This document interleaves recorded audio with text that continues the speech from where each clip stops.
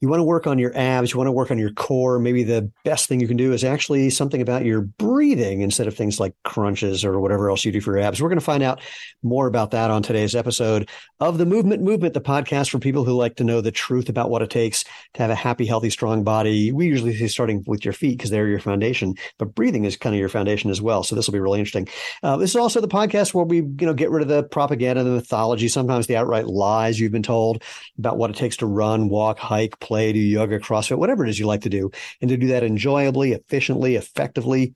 Did I say enjoyably? Trick question. I know I did, because I always say that. Because look, if you're not having fun, you're not going to keep it up. So find a way to have fun with what you're doing. I'm Stephen Sashen from ZeroShoes.com, your host of the Movement podcast. And we call it that because and that includes you and everyone else who's listening to this, and more about that in a second.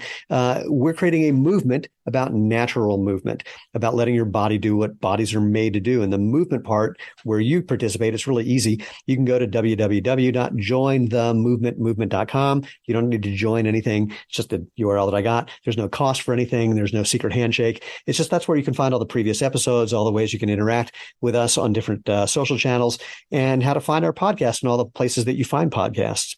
So it's really simple. Basically, like, share, thumbs up, hit the bell icon on YouTube, whatever's relevant. You know the gist. If you want to be part of the tribe, just subscribe. So let's jump in. Erin McGuire, welcome to the Movement podcast. Tell people who the hell you are and what you're doing here. Well, am I supposed to know that? Oh, no, you can make something up for all I care. So yeah, I'm Erin McGuire. I am a physical therapist for now more than 25 years. And my journey kind of took not a typical physical therapy twist right off the bat. And I kind of was introduced to a different approach that had to do with developmental kinesiology. So talking about kind of what we're supposed to do naturally, the whole approach is based on how we develop and how that teaches us how we're supposed to move. So I'm here because my career path led me. I had a private practice in Los Angeles for many years that I just closed, and I'm now in actually Colorado. Yes, Longmont, very close to you. Literally up the street. Right. Congratulations on escaping. But I will say, for those of us who've been in Colorado for a long time, I'm about 30 years, getting all those Californians, just makes us a little twitchy. I know. I understand. But so along my career path, one of the things is, when you mentioned both the feet and our breathing and our diaphragm are our foundation, is when we develop, the first thing that we have to have is core stability, which comes from our diaphragm. Wait, I've got to pause because for people who are watching, you just put air quotes around core stability. Yeah, I mean, I feel like it's a term that is just used so much, and it can mean so many different things to so many different people. So my hunch is we'll be diving into that with a little more detail in just moments. I hope so. Hey, it's all up to you. I'm going for the ride. Yeah. So, the first thing we have to do when we develop as babies is our diaphragm starts out as teaching us how, as a breathing muscle. But by 6 weeks, we start to have a postural function of our diaphragm, which is what gives us, I won't use the quotes, but gives us trunk or core stability.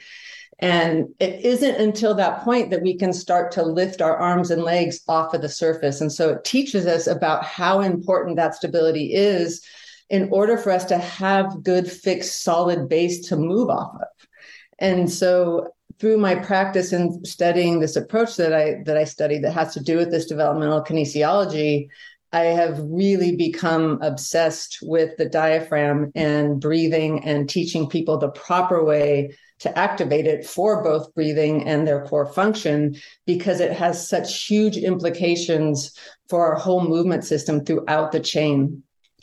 So I can't think of anywhere I would want to go next other than, oh gosh, say more. Is there something we can wrap our hands and diaphragm around, something to experience based on this? And then we'll dive in a little more. I'm sorry, experience based on it? Yeah. Well, here's the simple thing. Since it's the movement, do you want to start with something movement-y that so people can get a feel for what you just described? Yes. So with respect to how the diaphragm functions, is sure. that, or again, we can talk about that, but also literally something that people can do, whether they're watching this, listening to this, driving in an airplane, in a blimp, hot air balloon. Yeah. So, one of the things is kind of I think still out there a little bit is people kind of consider diaphragm belly breathing, right? And what happens is your diaphragm, when it sits as a dome all the way around your trunk, and when it comes down, if you imagine a water balloon as your abdominal wall, as it comes down and compresses all of those contents in your trunk, well, like it's going to move those organs down. So now your entire trunk wall is going to expand in 360 degrees all the way around. So one of the things you can do to just check how you're breathing is to just place your hands around your trunk, right? And you just make sure that your thumbs wrap around that posterior part in the back. And when you inhale, you want to feel that your thumbs and your fingers are moving away from each other in all directions. And quite commonly, what we'll see is the chest lifting or just movement in the front. And so that's kind of a quick, easy way to start to, learn how to, or just assess, like, can you even breathe into your back? That back half is generally the hardest part for people to get. Should people be feeling the back half or the whole thing moving simultaneously, or is there sort of a rhythm, like, sort of front goes around to the sides, goes around to the back, or some other pattern? Yeah, it should be pretty simultaneous and symmetrical, right? So it's much easier. Like our abdominal wall tends to be kind of the softest part of us, right? Hence the desire to crunches, et cetera, et cetera. Right. So it's usually easier for us to go that direction, but it should be pretty symmetrical with just a little bit more expansion around the front half. But timing should be right at the same time when we have it right. So I'm testing. Yeah. Interesting. I don't know how much has changed from like the first breath I took to now, but on the first breath I took, there was less movement in my back. Now, granted, the other day I did some weird twisty thing, and I'm sitting here with a bunch of Tiger Balm on my lower back on the right side because I don't know what the hell I did, but so I know I'm being a little protective. But for people who find that they're not getting that expansion, especially to the sides and back, and I don't know which might be more important, what's next? How does one move from there?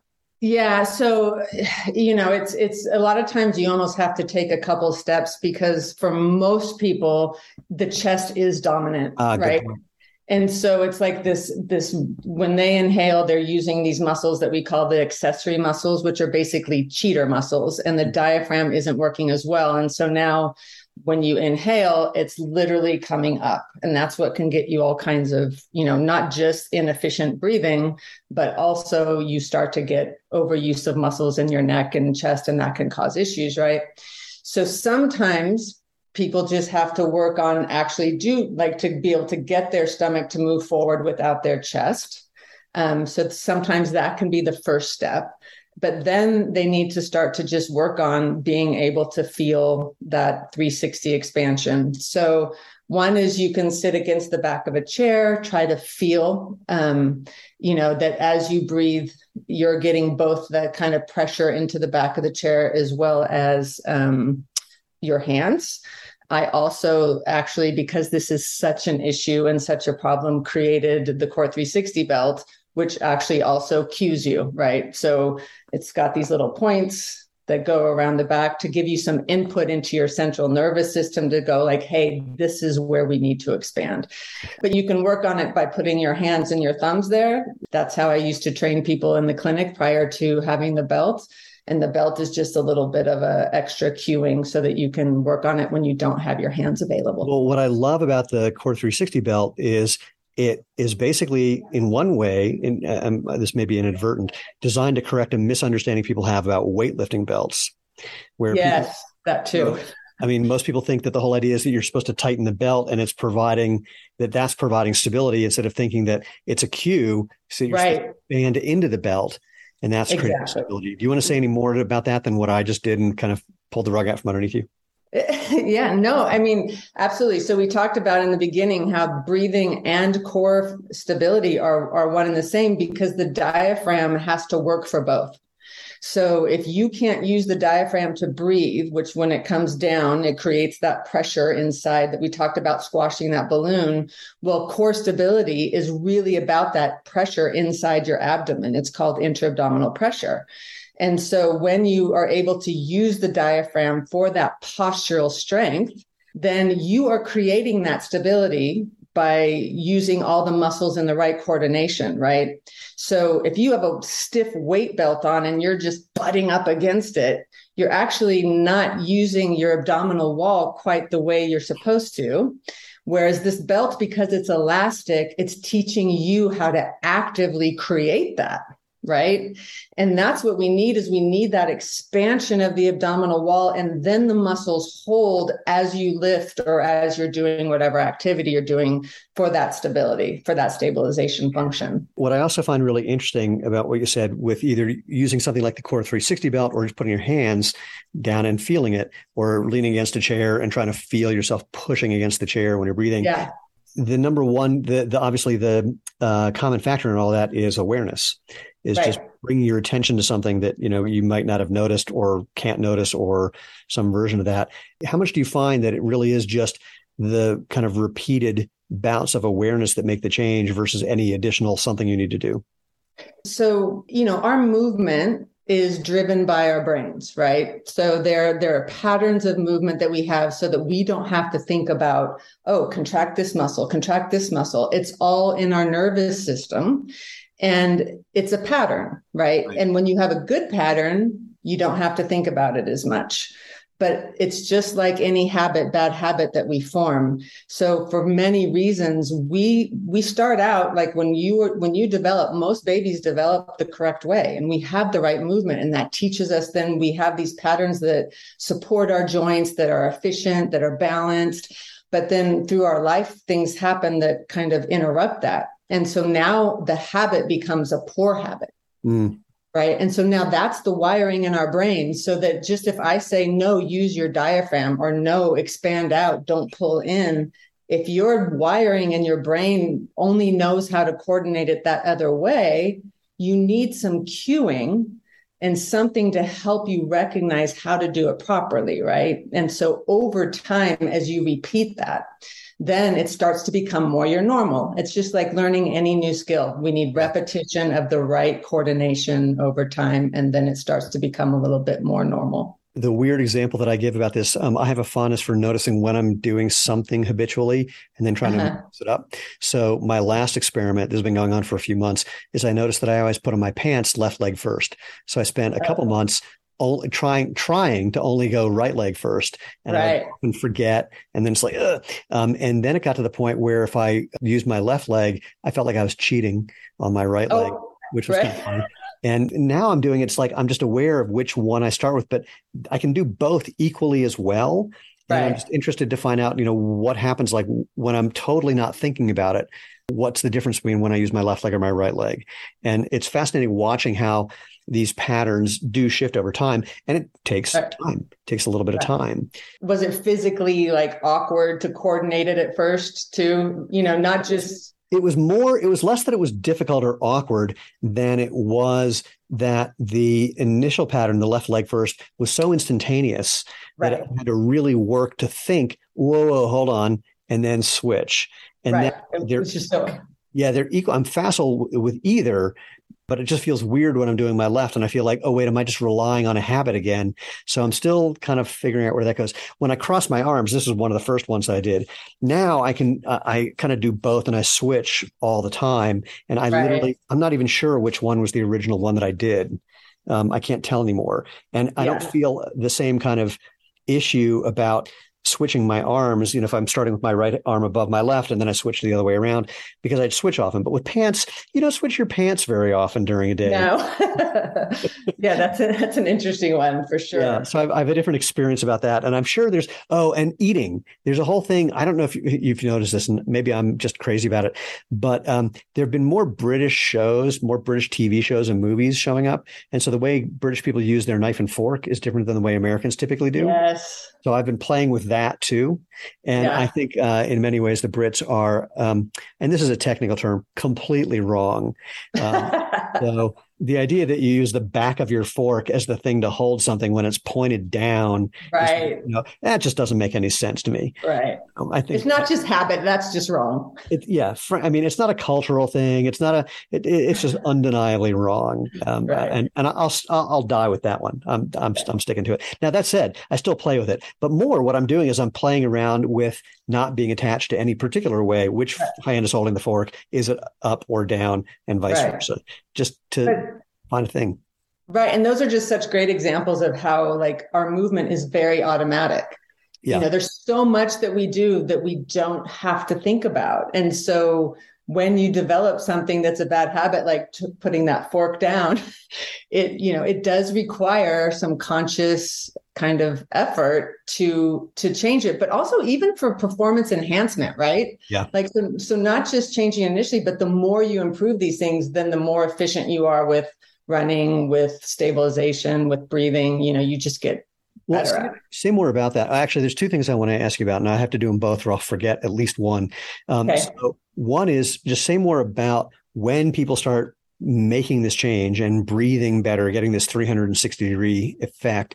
What are the effects that they might see? What are the things they might see? The second one, I'm going to do this one so I don't forget, is have you noticed any pattern about why it is that some people are just chest breathing, they're not using their diaphragm, something, whether it's, something traumatic or something just habitual for some other reason, or anything that you may have noticed about the cause? Yeah. So there's a lot of things. So some people just have an abnormal development, and it can just be that they were actually accelerated too quickly. They skipped crawling, right? Huh. So it can be things like that where we don't go through the automatic processes that like start to shape our bones and bring our joints into the neutral position that allow us to use the muscles properly. That's one key thing. Another thing is if you were a child and had a really bad respiratory infection, after a while of having to breathe differently and compensate, it starts to become the normal, and that can persist. So you see that with kids who are asthmatic, for example? Yes, because, once we start developing a compensatory pattern or a pattern to help us breathe, if we can't do the normal thing, right? If we can't breathe in the normal way, it starts to now become that normal in our pattern in our brain. And so we don't get an email saying, hey, just wanted to let you know, you got to now work on your pattern, because it just becomes the normal and you just keep doing it. Injuries, like you were talking about your back, right? That can elicit a protective response. Yeah. So now you're going to start breathing with the wrong muscles. And probably one of the biggest ones is societal influence. People are taught to hold your stomach in, right? That actually blocks the diaphragm. And so now you're forced to use the compensatory muscles. So sorry, I got to interrupt this one. No. I don't have to, but I did. Please do.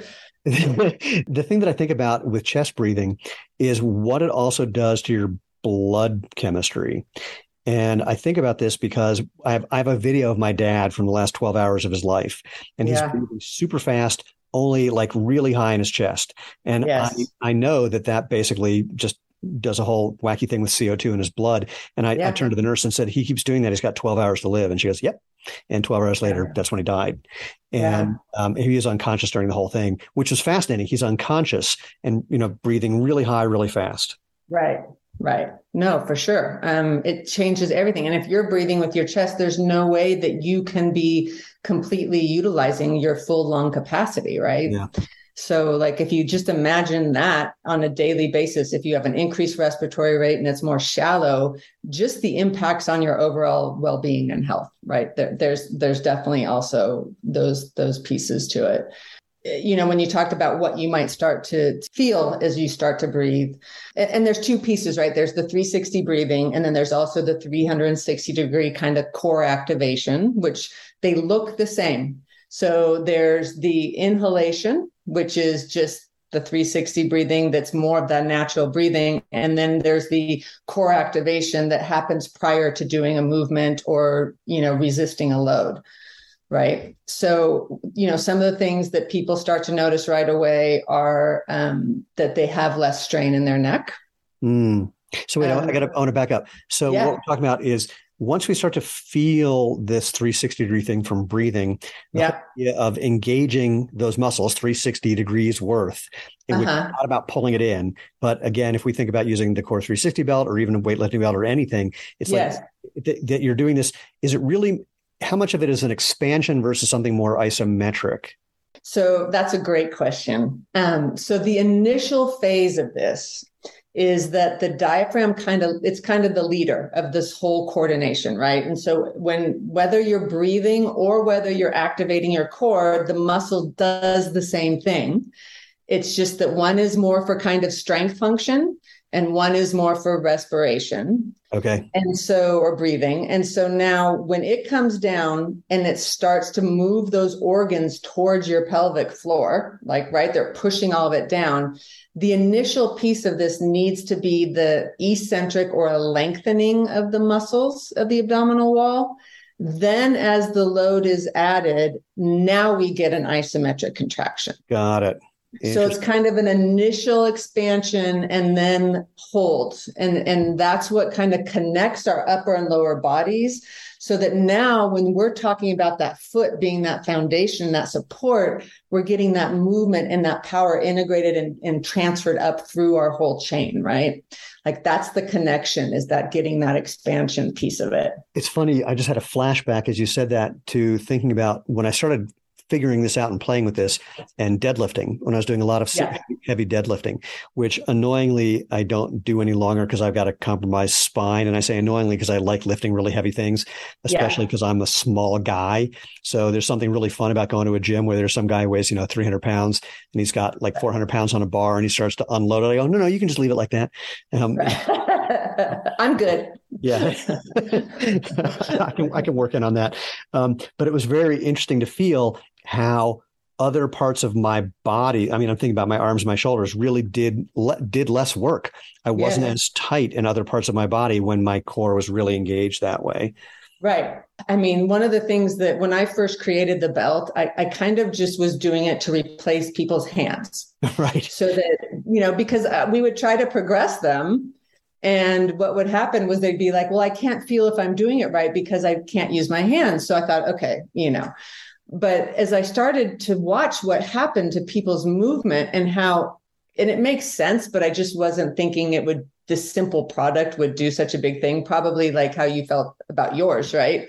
Like both of our products. I knew this was a big thing because of my own experience. I was surprised. Well, right. But then, Yes. So until you feel it, right? But I would see how the difference of when people would get that expansion, whether it was breathing or the core activation, how their movement pattern would completely change in an instant. So it wasn't that they got stronger. It was just that because they got the correct activation, it helped to, improve the quality of motion throughout the whole chain. And there's just instantaneously, and people would be like, oh, I don't have any pain. Oh, it's easier. And so I started to see these changes and it was just so incredibly powerful that, it's what made me fall in love with it. I must say, I'm disappointed that you didn't design it to just be hands on a belt. I think that would have been just buy some mannequin hands, put them. I think that would be I'll work on one for you. I would wear that. I would be that guy. That made me think of two things that are related. One, so have you worked with any athletes who used the Core 360 belt while they're competing? Yes. I've worked with some that wear it while they're competing, runners. Yeah. Because that's probably the easiest application. It gets a little tougher. There's a lot of the Major League Baseball teams have used the belt for their training part of it, pitchers, and then also just during the gym. There's like some hockey players use it. They primarily use it during training. And then what you do is you kind of have a sensory awareness of what that feeling is. And so then you try to, implement it in practice. And then, when you're competing that way, you just are going with the motion. Right. You're not thinking at that point, but I think it might get in the way of like those kinds of sports. But golf, I haven't had a professional golfer do it, but some other people who golf regularly use it. And running, it's really nice to have on to keep that performance aspect of it going, so that you don't go into your compensatory pattern. Yeah, I was imagining, speaking as a sprinter, using the belt, but then realizing during 100 meters, I breathe 4 times. So there's Yeah, right, not a whole lot right. of opportunity. Yeah. Yeah. Um, Yeah. It'd still be fun to try though. that's what I was thinking. We should go out and just like play around with it Yeah, since we're yeah. close and try it. Yeah. Since you're my neighbor, That's right. we can definitely make that happen. I want to ask a question, and if you have an answer, you're going to have to define the term that I will use in the question. Ready? How Okay. does what we're talking about relate to or not relate to the Valsalva maneuver? Yes. So the Valsalva maneuver is not only creating pressure Well, in wait, the you got to define it oh, because I use that, and of course, anything with the word maneuver in it. I mean, how big? right. Well, the Valsalva maneuver is something that when you're maxing out and lifting like a max load, that's usually what they teach people to do, right? So Yeah. it's the kind of like an isometric locking down where you close your glottis and you just have this big isometric contraction to stabilize to lift the max load. Is that a good? Yeah, that'll work. Okay. It works for me. Okay, so I don't really do a lot of max No, lifting. but the thing that you made, the point that you made, that's the interesting point, is it's not just a core thing. It's really starting from like the throat down. Yes, Yeah. and because what happens is you're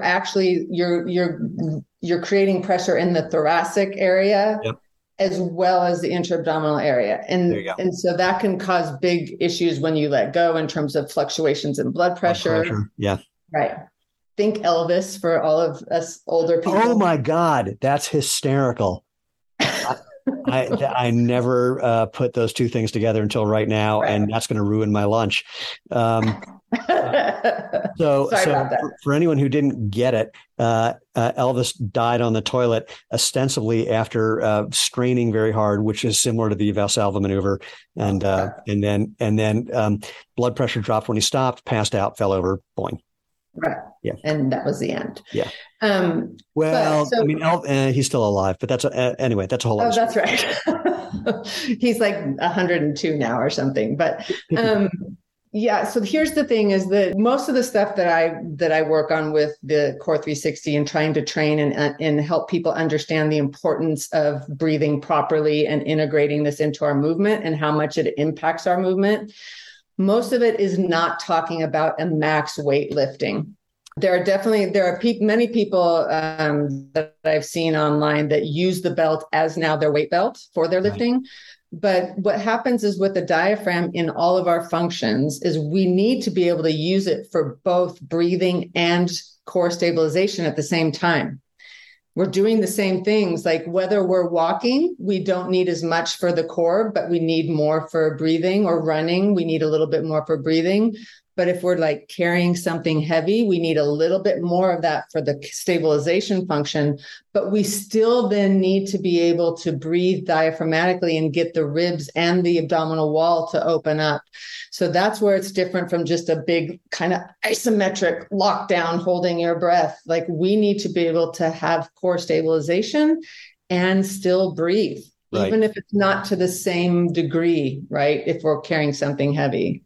In sprinting, and this is not something that I really work on or think about, but they think about the Valsalva maneuver during just out of the block start, those first few steps. Mm-hmm. And because it really is akin to like heavy squats in many ways. Right. And there's some debates about the effectiveness of it, but it's become one of those things. Anytime in highly competitive athletics where someone has something where another person claims that made them better, then everyone starts doing it no matter what, because they're terrified that if in fact it is something that is performance enhancing and they're not doing it, so that they're going to miss out on that benefit. Yeah. Yeah. It's a bit of a vicious cycle. I've watched people do all these ridiculous things that have clearly no value because some crazy famous person did that thing and they think it's going to impact them as well. And it was never really the limiting factor. Right. Yeah. And what it does for them in their body based on their kinesthetic awareness, based on their just kind of overall movement system could be totally different than when you try to implement it, depending on where you are. Right. Yeah. It's one of those things where a coach will hear about it. He'll start to teach it. And then there's usually bad cues. So people misinterpret whatever it is. And then they start sharing that and so on and so on. And eventually, you have all these. I remember one of my best friends, we became best friends. We were working with the same sprinting coach. And I noticed he wasn't doing some of the warm-up drills that I also wasn't doing because I knew they were ridiculous and bullshit. And I said to him, why aren't you doing these drills? And he's British. He goes, oh, they're bollocks. And I'm like, you're my friend. So, but this coach was a well-known coach, was just getting all these people to do some drills that clearly had no benefit whatsoever. Right. That's what happened. Yeah. I mean, that's kind of one of my, one of the things I love about the belt and why I'm kind of shifting towards trying to get more information out about it is because there is so much in my opinion, and based on this, I study an approach called dynamic neuromuscular stabilization that's based out of Czech Republic. And there's just so much misunderstanding about what movement is and that it's really driven by our central nervous system. And, that we don't just move by training one joint or, so it's kind of a passion of mine to get a little bit of that out there. I wonder if this makes your head explode. Not what I'm about to say specifically, but the thing I'm going to reference. So Boulder is a town. I joke about Boulder. I go, it's a town where you can't throw a tantrum without hitting a therapist. And it's and among the kinds of therapists, I will include people who do Pilates because there's a Pilates studio every 5 feet. Is there? It seems that way sometimes. Yeah. And of course, in Pilates, which I played with, oh my God, this is an embarrassing number to say, 40 years ago. Joe Pilates was one of these guys, big barrel chested guy. And when in Pilates, they go breathe and then hold, pull your stomach in as you're inhaling. And I used to say, what? So I'm imagining you get people who've been doing Pilates who show up with you. And it's almost a religious thing when you suggest that maybe that's a little upside down. Yeah. Yeah. I mean, I've had people cry before, when I start to talk about I'm not kidding. Well, wait, cry because... Well, so not because so much their Pilates instructor told them, but because they really felt like aesthetically and just, it was such a powerful thing. And when I get those people who have been taught to really draw in, it is a tough sell. But one of the greatest things about this approach is, and what I was talking about, how when you just change the coordination, it changes how it feels. Yeah. Is that as soon as you get someone to feel inside themselves the difference, and they just are like, oh, that's so much different. It's easier. I don't have strain. Then you can get the buy-in. It's kind of one of the things that makes it a little tougher too, because, just to hear about it and for me to tell you, yes, do it this way, I'm sure you maybe experienced some of that with the shoes as well. Like, wait, I'm supposed to run in these. It's all about the experience. I mean, our number one goal is just getting people to get them on their feet and feel the difference, because until then, there's just a lot of, cognitive whatever going on. But in fact, what it really is, this may be interesting, or maybe not, because people believe things about footwear because of what they've been told for 50 years. Right. The best thing we can do is give them an experience that undermines what they believe, because that puts them in a state of cognitive dissonance where they have to reconcile it one way or the other. And some people will go, wow, what I just experienced, and actually this reminds me of something from the past, seems better than what I've been told. And some other people just latch on even more firmly to the thing they were told because it's part of their identity in some way. I mean, I have an idea that many of the beliefs we hold that are not about anything we can physically test are held neurologically the same way we hold our very sense of self. Yeah. Which is why when you challenge something like that in someone, they act like you're trying to kill them, their children, their grandchildren, and all their future descendants. Right. Yeah. It's a weird phenomenon. It is. And I mean, and it's been, because my career has always been this kind of different path. And again, like, I think you've probably experienced a lot of the same. It's like, this is the part of it that's the challenge. It's, it is getting someone to like just question it enough to go like, okay, yeah, I feel that. And usually, I mean, there is something about breathing that's so innate. And that when and people do seem to get disturbed when they realize that they're doing it wrong, so even beyond the feeling it, like when you show them like, no, you should be able to breathe here. And they can't do it. They can just keep doing this. It kind of disturbs them a little bit, which is a good thing. Well, that's a really interesting point. I'm just imagining someone who is discovering that they've just been breathing in one way and they can't do it another way. Again, I can really see how that could mess with their very sense of who they are, and a whole bunch Yeah. of things about shame or about accomplishment, or I mean, about I can't even imagine the list of things that I, might come up for someone. yeah. And identity, like you were talking about Yeah. too, like I'm an athlete. Right. Or like I've always been able to do things without having to work at them that hard. Like I do things naturally well. So yeah, that's a good point. Well, and to your point about this whole idea of people learning to suck it in, and that's the thing to do, and the aesthetic of that. I wish I could remember where I saw this video, but in my YouTube feed where it's recommending things, there's a lot of stuff from people who like to debunk stuff about fitness, not surprisingly. Uh-huh. And I wish I could remember whose video it was where Mark Wahlberg was with somebody else and was showing just how he was really lean and just had a six pack and the whole thing. And then for some reason he said, and if I relax, and his belly went out and he looked like normal people. Right, right. And then like pulled it in again to show off. And the guy went, see, this is the thing about Hollywood, that when he's not working, it looks normal. He's at like, 10% body fat. He doesn't have you don't see a six pack. You can tell that he's kind of lean, but he's not doing this thing that looks like when he was doing Calvin Klein ads. And everyone thinks you should look like him when he's doing the Calvin Klein ads. And it was which is actually dysfunctional. Right. But it was such one of those moments where my hunch was that he didn't even, it was kind of like maybe he was a little tired, or maybe he was doing it just not thinking, because it's not the kind of thing you would want people to see given who you are as a Mark Wahlberg. But it's one of those things that every other human needs to see. So they stop thinking that they should use this idealized version as a goal. Right. Yeah. And like, to me, actually, like, this is what we should look like. Wait, describe what you're holding up for people who aren't watching. Well, it's a round cylinder, right? Like if this is our trunk, we should just look evenly rounded and distributed all the way throughout. Like there shouldn't be indentations and bones sticking out, and like that's not good function. And now it's not attractive. Well, your cylinder may have different dimensions. Yes. Cylindrical nonetheless. It's something I get very cylindrical. Like I did it this weekend a couple times when I ate 1.5 pounds of grapes because they were really good. Well, I just couldn't stop eating them. And the next thing I knew I had, and 1.5 pounds of grapes is a large volume, and it was pretty comical. I had to loosen my belt after that. Well, as long as your cylinder is like distributed evenly all the way around and not bulging in one direction. Yeah, that was kind of a bulgy cylinder. And actually, we did something else. I think it was last weekend, where for some reason it was like a bunch of parties, and that was a bulging cylinder. But but given that, I knew that was a temporary thing. It was not a big deal. It was kind of entertaining. It's like, hey, look what just happened.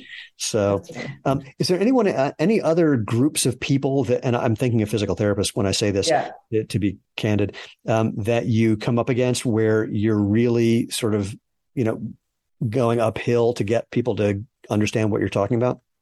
Yeah. At this point, I've seen a little bit of a shift in some of the cueing to pull the belly in, like over the years since I first created this in 2014. So it's been a little bit of time, but I think it's still a little bit dominant in the kind of normal physical therapy. I did it again, the normal physical therapy world. It's okay. I use air quotes way too many times during the day. So your secret is safe with me. Okay. So, the group and the DNS approach that I study, the dynamic neuromuscular stabilization approach, which is the one that is based on the developmental kinesiology, it is spreading. So it is growing. And so so that's available to physical therapists, chiropractors, trainers, kind of both movement professionals and healthcare practitioners. And that is growing. And so those people who have taken those courses are now kind of more aware of how important it is to even include breathing in the rehab and training. And that it should be more of this eccentric expansion, this 360-degree expansion. in the realm of the physical therapy and chiropractor world who hasn't been exposed to that, I think it's still a large percentage. And that's kind of who I'm trying to now get out and target a little bit more. What are you finding is the most or least effective ways of getting sort of spreading the word and getting people to have the experience?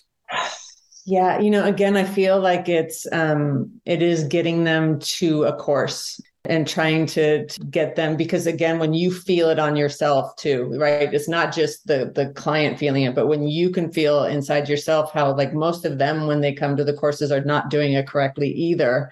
And so when they can feel the difference, it's pretty powerful. And then you get them again in so that they'll want to come back for more and to continue to kind of learn this approach. I wonder if you have an experience that I've seen. Dr. Irene Davis, who, pardon me, I got the hiccups all of a sudden. Irene was at Harvard, now she's in Florida. And she and two other research docs, Brian Heiderscheit and, oh my gosh, I always forget the third guy's name.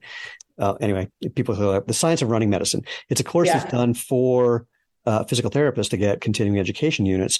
And Irene does the most linear, logical, lucid, brilliant demonstration and explanation of here's how modern footwear causes the problems they claim to cure, and just getting people out of that is 80% of your work. And then there's some gait retraining to, activate some muscles they haven't been using, et cetera. And I said to Irene after one of these, you got 150 people in a room after your presentation where you're basically saying they should be wearing something like Zero shoes. In fact, she often does say exactly that to those people. They should come and tackle me and like steal all my product. But only half the room comes to check me out at all. And only half of those people, typically the younger physical therapists, really get engaged. And I said, why do you think that is?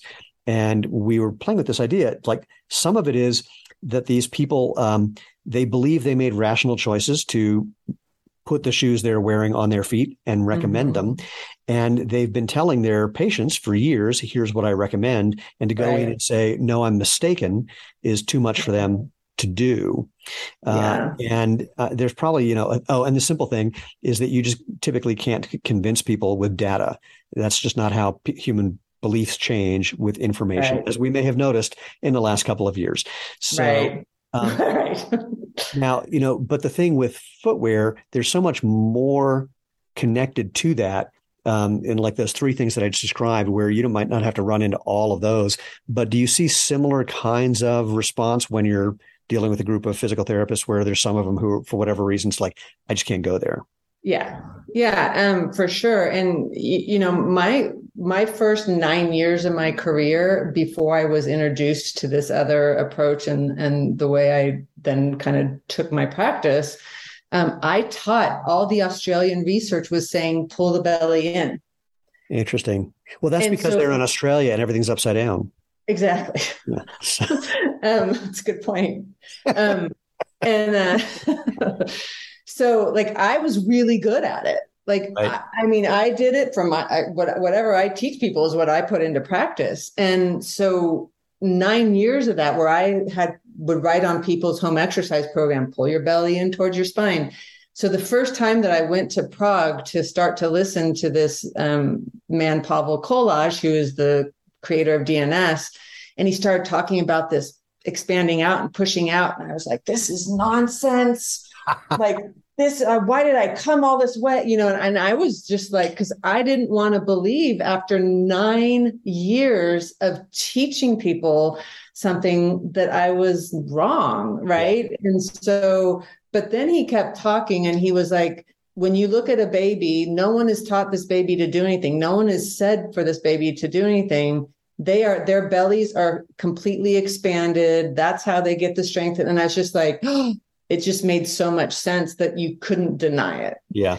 So I get the impetus for when you're at these courses for PTs, chiros to not want to believe that they've, taught people incorrectly for so long. But I just said to my clients, I said, you know what, like, I had to be open to this and I can feel the difference on myself. And then the difference in how people progressed was just completely. Yeah, that's the significant difference. It's sort of like a half joke that I make. It's actually not a joke at all, but I try to do it in a somewhat comical way, is with the footwear brands who every X number of years, they have some magic new cushioning technology. And they Right. never say, hey, sorry about that crap we've been selling for the last 5 years. Right. It's always, hey, it's magic and new. And the amazing part to me is it's like the boy who cried wolf. It's the shoe company that cried cushioning or arch support. And in the original story, the villagers stop coming when the boy cries wolf. But amazingly, for the last 50 years, every time the shoe company boys cry new cushioning, we just run to the store. Right. And it's incredible that people haven't noticed some obvious thing like, running injuries have not gotten any better in the last 50 years. And you would think that if they had something that was actually better, Right. that would show demonstrable improvement. Right. We should be seeing incremental improvements and No, it doesn't happen. It's funny. I have a video script that I'm working on about this. And I was actually talking to Irene just recently, and she said she met some guys who were runners in the late 60s, early 70s before padded, elevated motion control running. And she said, what did you guys do about running injuries? And they said, what are you talking about? We weren't getting injured. We had legs of steel, and people just don't have enough history, enough memory to be able to compare. So this is where that's tricky in my universe. But enough about me. Back to you for the win. No. I mean, it's very much the same, right? Like we're both kind of fighting the same battle. But to me, with Irene, with you, with me, each time if I have 20 people at a course and I get 7 of them into it. Yeah. And that now they're passing that on to their clients. Exactly. Like that's going to be how it has to build. I think that there's a combination. I think of that grassroots groundswell component, which is really big and huge for us. But there's also that top down thing, and finding the people who have real influence for whatever reason. We had a really fun thing. I'm trying to think if I'm allowed to say this. Yeah, I guess I can. There was a picture in the Daily Sun, UK paper, whatever it's called. I'm blanking on it. 2 weeks ago with Billie Eilish wearing our shoes. Really? That was great. We were super excited. We're still trying to get through to her. If someone like Billie came out and said, oh my God, you got to wear these, and other than having them on her feet where people don't know what they are, that would make a huge difference in the number of people who could have the experience. And then just like you said, they tell 2 friends, they tell 2 friends. And, and then there's the critical mass point where there's just enough visibility about the idea or the experience or the product where then the doubters have seen it around enough that they go, let's give it a shot. Maybe, right. Yeah. And again, because the experience is so consistent and so sells it, that's where ideas like what we're talking about can really take off. Yeah. And if we're lucky, we'll see a change before we die. Right. Or at least some, right? I mean, we're already seeing some, and I'd say we with both of us. But I mean, some people have asked me, they go, what if one of the big shoe companies rips off what you're doing? I went, great, then we won. Right. I mean, I'm not trying to beat them up. I'm trying to change the world. And that means everybody comes along for the ride in some way. Right. Not everybody, but more people. No, absolutely. Well, and like you said, someone like Billie Eilish, that's a normal, right? Yeah. So that's not someone who's like a crazy runner or a crazy physical therapist or, so it's easier for people to relate to. Wait, were you just implying that either or both of us were crazy? Is that what I heard? No, I'm not talking about us. It's those other crazy runners and crazy. Yes, those, right. Okay. Just wanted to see if that was a little backhanded. Well, is there anything that we left out of this other than telling people how to find you and what you're up to? No, I mean, there's so much to do, but I think if we can just get people to just open their minds to the possibilities and just to understand that, these are like you talk about the natural way we're supposed to do things with the feet. This is when we watch a baby develop how we should be. You stopped saying how you should be because I made a face. So yes. I want to ask you a question about that because it often comes up that someone will show pictures of babies' feet and say, this is what our feet are supposed to be like. It's like, no. Look at a baby's head compared to its body. That's not the way we're supposed to be when we get older. So clearly there are changes, morphological changes as we mature, as we go through puberty, et cetera. So is there anything similar to that on the breathing side that we need to be aware of? So when you don't have like when you look at a baby, their chest is very short Right. on the top, and their ribs are kind of lifted up and their bellies are long. And that's because their diaphragm hasn't developed the postural function yet, the core strength function. And as that develops, it starts to pull the rib cage down. Interesting. And into the shape that it is eventually how we want it to be in normal posture, right? And so sometimes you'll see someone with that short chest, and that's because they didn't have a normal development.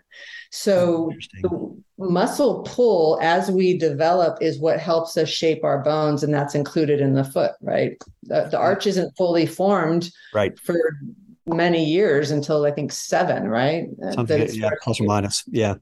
Yeah. I love the developmental aspect of muscles moving bones. Yeah. There's the movement aspect of muscles moving bones that people don't think about a whole lot. Joe Rogan had one of my favorite lines ever about that. He described fighting as the act of using your muscles to throw your bones at people, which I thought was brilliant.